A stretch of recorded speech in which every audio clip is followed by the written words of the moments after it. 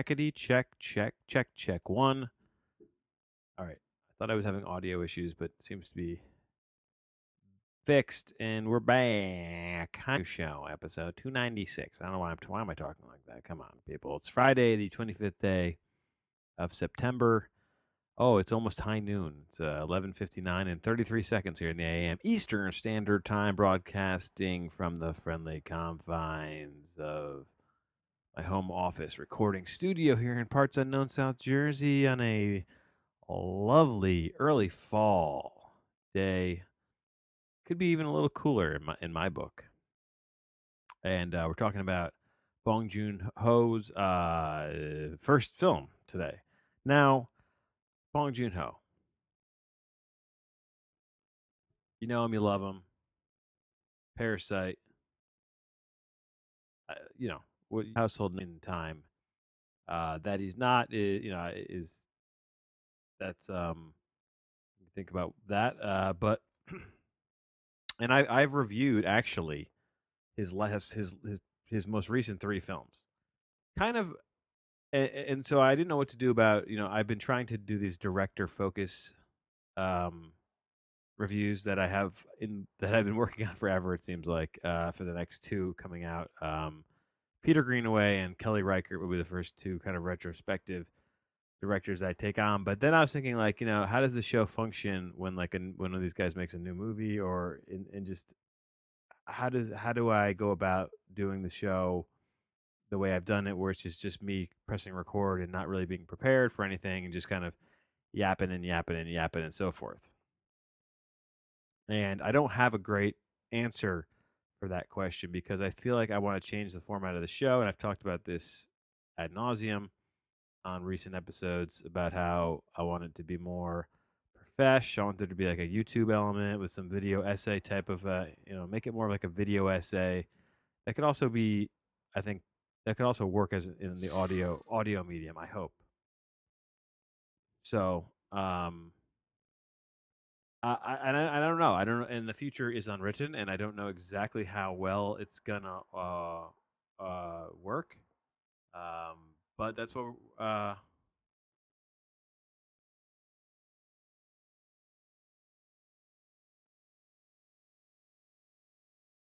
Sorry, texting someone. That's how I've just decided to go about doing this. But so I've already reviewed two of the three. Sorry, this will be the fourth review of a Bong Joon-ho motion picture that I've reviewed.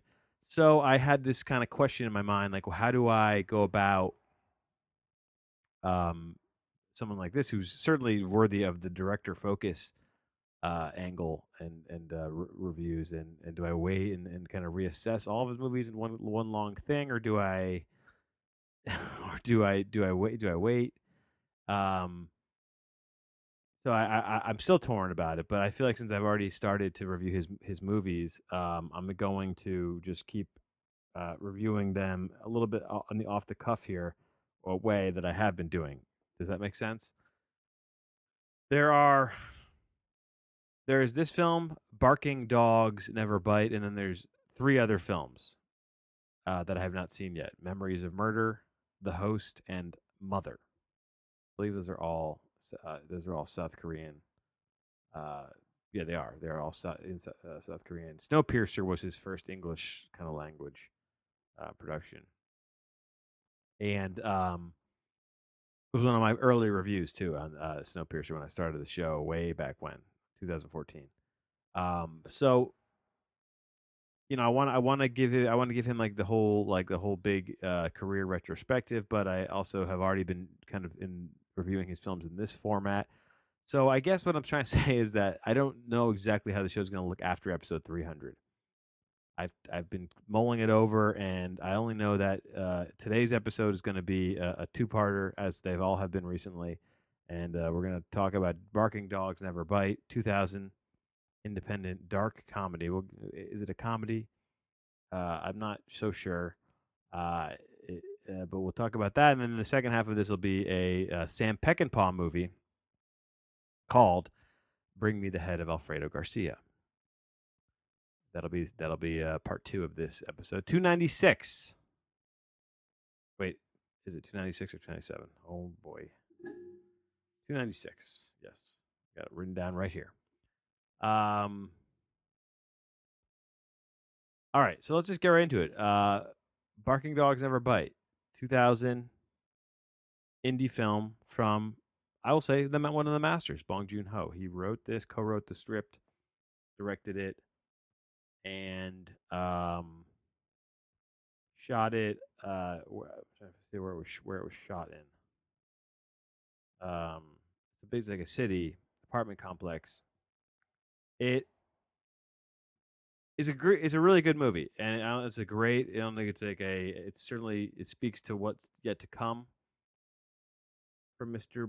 Bong Joon Ho, but it's certainly really enjoyable, and I liked it a lot. It was one of these films that kind of came together in the end. I think for me, it started off a little bit. I kind of was like tonally trying to get my footing. I was like, is this kind of supposed to be like in a over the top slapsticky kind of really super dark comedy? But I think it has a heart to it too. So I mean, I kind of would I would contest that it's not. I would that's more of like a dramedy, like a dramedy. And I know it's not really. It's not. That's not really the. I guess this is a hard one genre wise to fit in for me because it's not. I guess it is just like a dark comedy. I guess it would just fit into the comedy umbrella. I've been trying to narrow down movies into one genre for my website, themoviereviewshow.blogspot.com. But I have been having a much harder time that, especially with some of the old archival ones that I've been going back. For instance, which one did I have? Just the I couldn't. Oh, Scanners. Is that a horror film or a sci-fi film? If you had to only pick one, I went sci-fi. Debatable. I haven't seen it in a while though, so maybe it's clearer than I remember it. I just think of Cronenberg and I think horror first, and uh, but that one I feel like maybe is more sci-fi. Anyway, that is truly neither here nor there. I guess there'll be more mild spoilers here. I'll just talk about a little bit about the plot. It's about a man who's sort of an unemployed scholarly fellow who's trying to get into the uh, professor game. He's trying to get a professorship at the collegiate level, and he's having a trouble with that. So he's just basically an unemployed kind of loser guy. And right off the bat, it starts off, and he, you don't really know much about this guy, but he does a bold thing right to the get go. He uh, attempts to kill a dog, and it's very bizarre and very kind of like, okay, he's taking this dog, and you knew I didn't know anything about this movie going in, so he hears a dog barking. It's like driving him nuts. He's kind of this kind of sad sack fella, and he takes the dog up to the roof, but there's an old lady up there, and this begins the kind of rotating doors of characters that we see, like that come and go, and the old lady being one, and this guy being our main character takes the dog up to the roof, but he can't throw. He's going to throw it off the roof, but the old lady there, he has second thoughts. He can't do it in front of her, so he takes the dog to the basement and locks it in a cupboard. And from there, things kind of get wackier, and there's a dog eating janitor character who who tries to cook this dead dog. And there's a title card at the beginning of this that says no animals were harmed in the filming of this movie. And I honestly, they abuse some dogs in this movie. There's no and they use what appear to be actual dead dogs on camera. Uh, I of course, as I normally do, I didn't do any research into the filming of this. Um, it seems like they're really using these like dogs, and they're kind of abusing them a little bit. I mean, not like a lot of times they're little these like most of the dogs in the film. There's multiple dogs are these little shit dogs, and they get pulled up by multiple characters pull them up by the leash, so they're kind of hang dangling by their neck like the actual dogs. And then there's like a CGI dog falling from a roof at one point. Very interesting choices, and there's a there's coming at this from the Western angle too. The idea of eating the dogs is one that I don't know if the sentiment of that is sort of like to me is a bit lost in translation, because the character is horrified when he sees the janitor eating the or trying attempting to cook the dog. But there's also like I don't know if they're playing with any of those tropes about Asian people eating dogs. I don't really know. There's a crazier character in the basement too, um, who's like a homeless man who's like even more insane than the janitor. He comes into play at the end, big time. I don't want to give too much away because I feel like this is a movie that is been underseen and should deserves to be seen.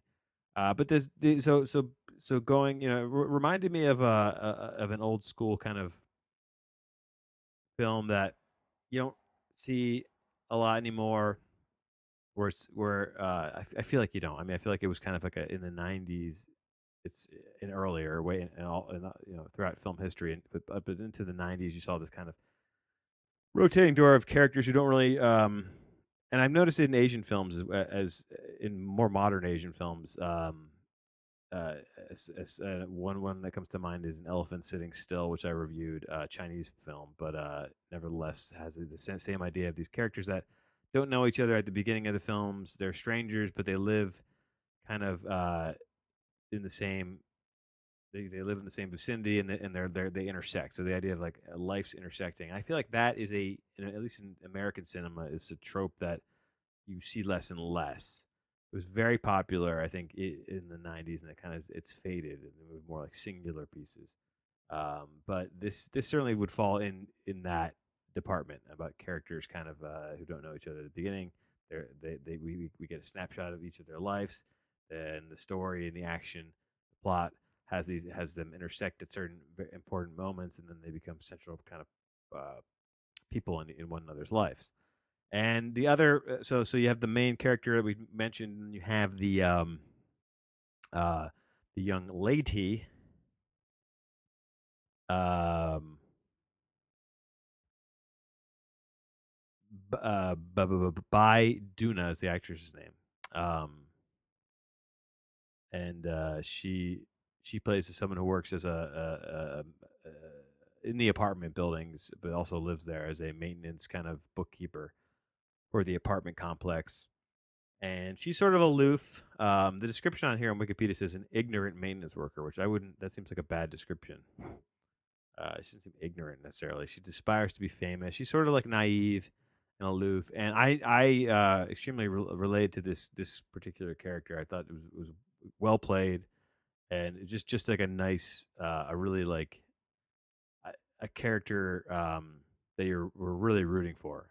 Had a good heart and was sort of like I think the moral center of the film, because the main character, let's be honest, is a sociopath. I mean, he tries to kill the first dog.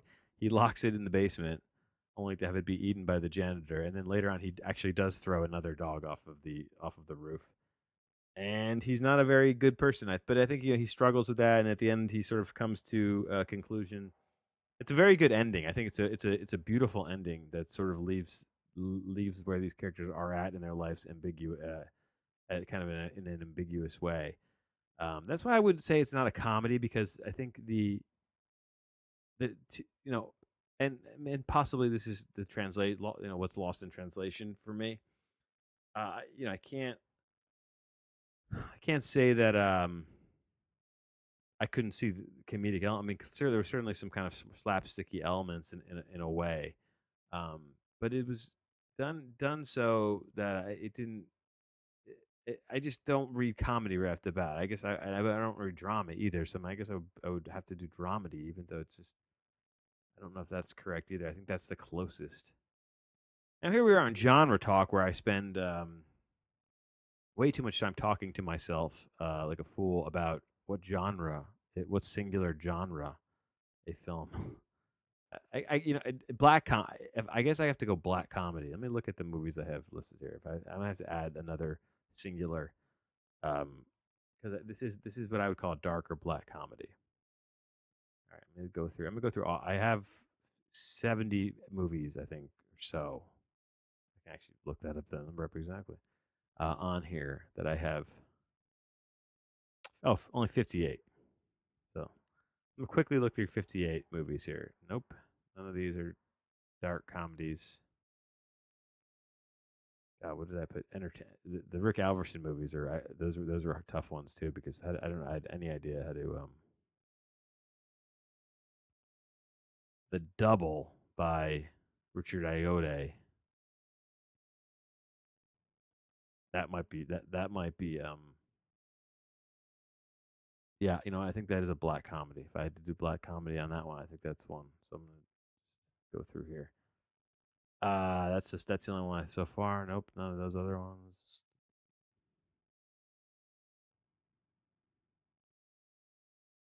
Submarine. I guess his other film too is sort of a black comedy as well. Um,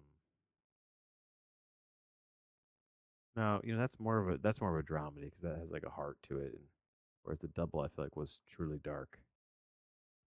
All right, none of these. No, no, no, no, no, no, none of these.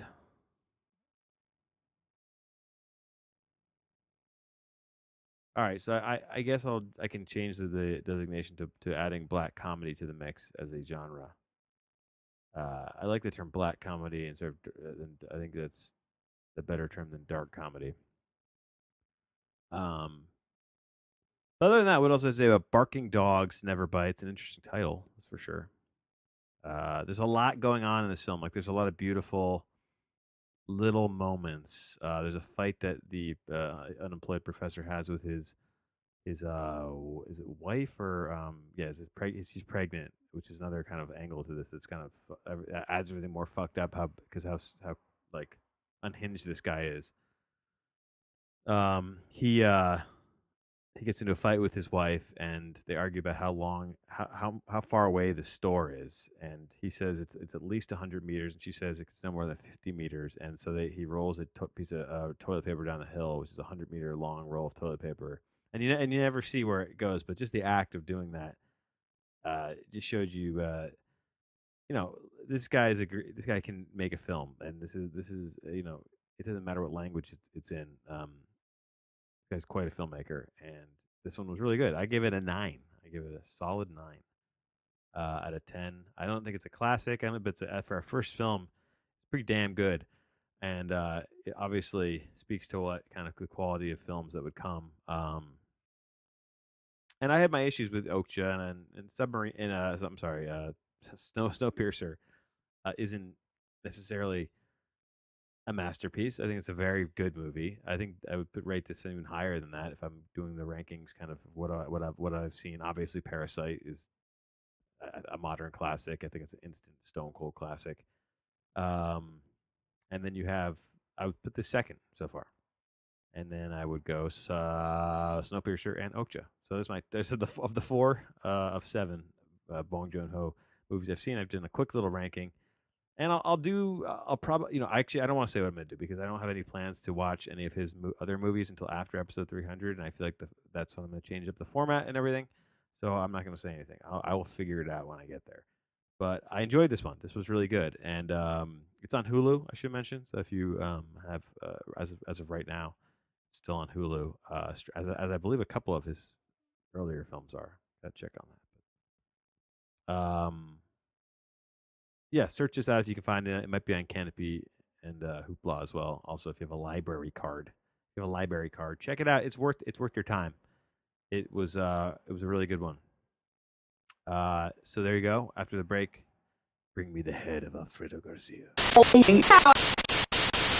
Coming at you live from for the second half of episode 296 of the movie review show hosted by Jeff. Jeff's the movie review show hosted by Jeff. The show you're listening to. Have been if you're on the movie review show blogspot.com website or at the Bandcamp where we host these episodes in full and have been for half a decade.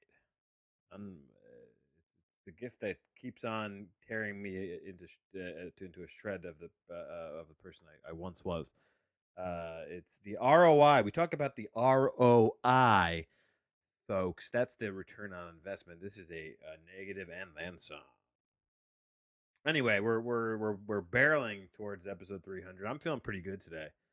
Uh, Although I'm going to keep this episode short because I don't have a ton to say about this film. And also, this guy Sam Peckinpah. He's a guy you may have heard of. Have you seen him? Have you heard about him? Sam Peckinpah, The Wild Bunch, Straw Dogs. Um, and I got in my head confused with I don't know who I confused him with, but I thought he was Sam Peckinpah was, I guess, just because of The Wild. I don't know. I thought he was a guy who was one of those directors who made like 47 Western movies. But as it turns out, he's got a much tighter filmography. I mean, just in terms of number of films, I think there's 12 or 13 that he directed. So it's a little more accessible than I had any idea um, going into this one. This was 1974. Bring Me the Head of Alfredo Garcia. And this is one of our classic True Random episodes. True Random is when I go to a random movie title generator, and it is true random because it does take any it gives it using the IMDb database, so it has to be in the the IMDb database, the database it has to be in the database. But I use all the filters, so it can be any language and any score. And any film in the database from the year 1900 till now is eligible. And if and the caveat being, I have to be able to locate this film by hook or by crook, streaming or other means in the world. Because if I can't watch it, I can't review it, baby. So that's that. And I but this one is I did this one got a re-release, got refurbed, as it were. Bring Me the Head of Alfredo Garcia. I watched this the other day in two segments. It's a little under 2 hours. It is, he clearly Mr. Peckinpah, and I've learned a little bit about him. This is at this is on the back side, the back nine, if you will. This is on the Peckinpahian back nine. In the latter stage of his career, he would go on to make um several more films after this, but this is clearly after his major success. He filmed this in Mexico City. For what I can read, this was kind of he couldn't get funding to make movies in the States, so he made this in Mexico or something like that. I don't really know. I didn't do that much research. Come on, what did you expect? And I also don't want to go into it because I do think I am going to do a Peck and Paw director focus at some point. At some point. Peckinpah. It's a great last name. It's great. Sounds cool. Peckinpah. He's not on here, so I'm going to add him to my list of. And this list is, if you want to know the truth, this list is his balloon to like 50 filmmakers that I want to go watch all of their movies or rewatch all of their movies um, at some point. So it's one of these. I create tasks for myself that are unfeasible and what's the word I'm looking for? Uh, Unyieldy. Unyieldy. Let's see how I did here. Unwieldy. Yes. I'm sorry. Here we go. Unwieldy. Did you hear that? Unwieldy. Difficult to carry a movie because of its so it's a metaphorical it's a metaphorical unwieldy. And so we that's what we do here on the show. But anyway, I give this an 8. I'm going into it a little more detail on the written side of this review. So if you want to check that out at the movie review show, themoviereviewshow.blogspot.com. When I post the written review of this, you'll get to see some more thoughts I have about this. I don't want to go into, so I don't want to kind of go into detail about the idea that its treatment of women is, and I get it, 1974, different times, but still, I can't even imagine for 1974's level that this wasn't just completely out of line, and maybe speaks to something deeper in the Peckinpahian au revoir that au revoir or au revoir, au revoir, au revoir. Another word that I must have um and I never know how to spell it. And when I try and look it up, I'm so bad at spelling that word. I have to learn this. A director's body of work is called an au revoir. Au revoir. Um, body of work, another name. I'm so far off with the spelling. Oh, okay. It's the O E. One of the weirdest spelled words in the dictionary. And this is Oprah, Ovra. I thought I pronounced it pretty well the first time. Ovra. Oprah, I don't know anything about the filmography, the Oprah, of Sam Peckinpah, so I can't speak to it closely. Maybe this is the only film where he treats women like garbage. But anyway, I'm gonna get more into it in the written review and just show you one example if you can stomach it. You can trigger warning. Trigger warning. Um,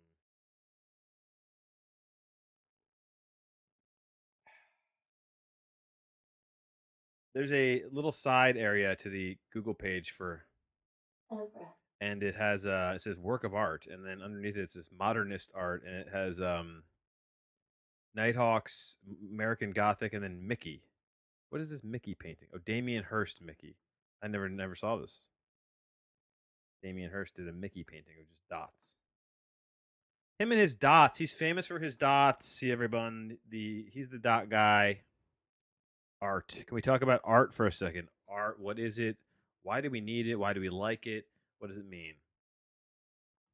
Uh, if you removed any of that, and I'm not even like I tried to did not I treated the misogyny in this film as neither here nor there. 1974, is it bad? Does it have anything? Did a lot of it have anything to do with the movie? Not really. Um, there's a rape scene with Chris Christopherson, who that's his only scene, and it doesn't further the dynamics or the plot or how we feel about these characters in any way, shape, or form. Could have just been scrapped, and the movie could have been 10 minutes shorter, and no one would have been worse to wear. It's a blight, frankly, on the fine career of Chris Christopherson, and go on and on about that. So I tried to not. I didn't factor that in. And should I have? I'm not going to say. I feel like not pointing it out would be weird, but also at the same time, I'm like, let's just grade the movie without that in it. And if you can't turn that off in your brain, then I appreciate that, and I think that's fine. That's why I think as a reviewer though, it should be worth um, pointing out, because I think there's some examples mistreatment of female characters on screen that is obviously virtue signaling is a word that people like to throw around these days, and that's not what I'm trying to do. I'm trying to just point this out, and that I don't think it has anything to do with the movie, and I don't think that it furthers anything about the movie. But there are examples of it where I think, like, I always think back to the classic Roger Ebert review of Blue Velvet, where he went on and on about Isabella Rossellini and how she was treated and he that to me is one of the first examples of virtue signaling, because I think I look at that performance. I don't see a lot of misogyny in David Lynch's work. Now I'm a what you might call a stan and an apologist, and I'm fine with that. Either or both. And I'm kind of I've kind of gone off the rails here, but I see something like this and I see something like that as two totally different things. One is an intricate moment in the film, and is so important to the arc and to the whole point of the film. And then you have something like this, which just seems like unnecessary. But given when it was made and who made it, and that I'm not familiar with the rest of the work to give it a kind of to frame it in any kind of broader context, I'm not really familiar with a lot of early 70s films in general are not something that I have a huge. I haven't seen a lot of the classic 70s films still, so I'm trying to correct that record. And I think if I had a better context, I could give you more to what that means, what this violence towards women means in the moment. Because I don't. I'm choosing to put it to the side and just kind of say this is here though. So that put to the side, what you have here is a fairly enjoyable and well put together film.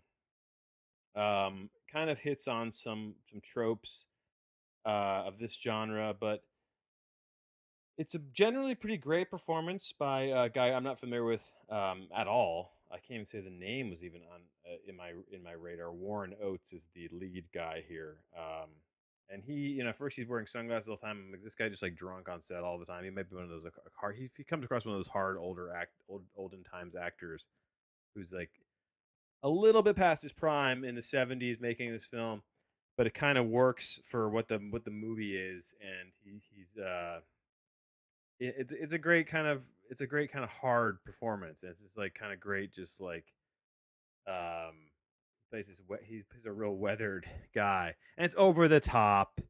And I'll cut out a couple of the over the top moments and kind of overacting, but I feel like acting then was a lot of overacting, and it's kind of great in that way, in that weird kind of like I'm watching something from another time, and this is how they did it back then, and it's kind of I don't I've already left reality. I've chosen to leave reality by pressing the old play button. um, so you get in, you get, it's an escapist medium, and I am a huge fan of that. And by its very nature, some people are going to have problems with this, and especially in 2020, watching old movies. I'm sure there's some brains out there, and I call these people idiots. Don't tell them I said that. But I think that a lot of people are going to have a difficult time maybe processing these older films just by their very nature and how they flow and how they look. Um, it also yeah, I can appreciate the realness of the stunt work and some of the fight scenes. Obviously there's no CGI, so there's you see some people who are like driving cars into crowds, and you're like, oh my shit, they could have killed like seven people in real life there. Um, and I appreciate I appreciate that, and just a good unhinged performance. It gets wilder, exponentially wilder as the film goes on to till the end. The end is just the last 20 minutes of this are pretty wild and pretty great from an action standpoint. And what would you call this film? Um, that's a fun thing I've been having lately, trying to narrow down to a certain a neo western.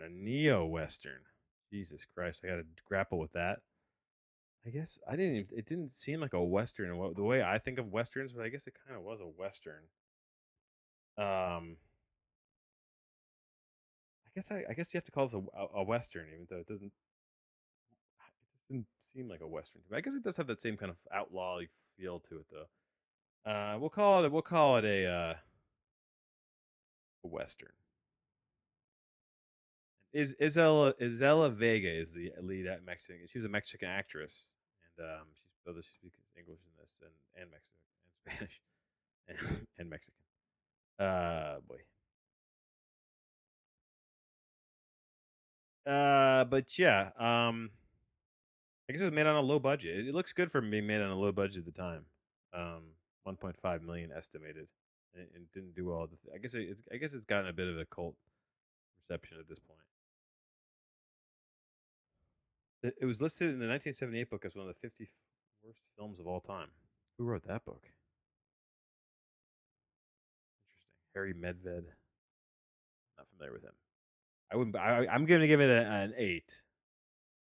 I think 8 is a good uh score for this, with the caveat of the whole, as aforementioned, um, all the odd misplaced violence towards women thing, putting that to the in this little nook over here, and saying, "I see you, I hear you."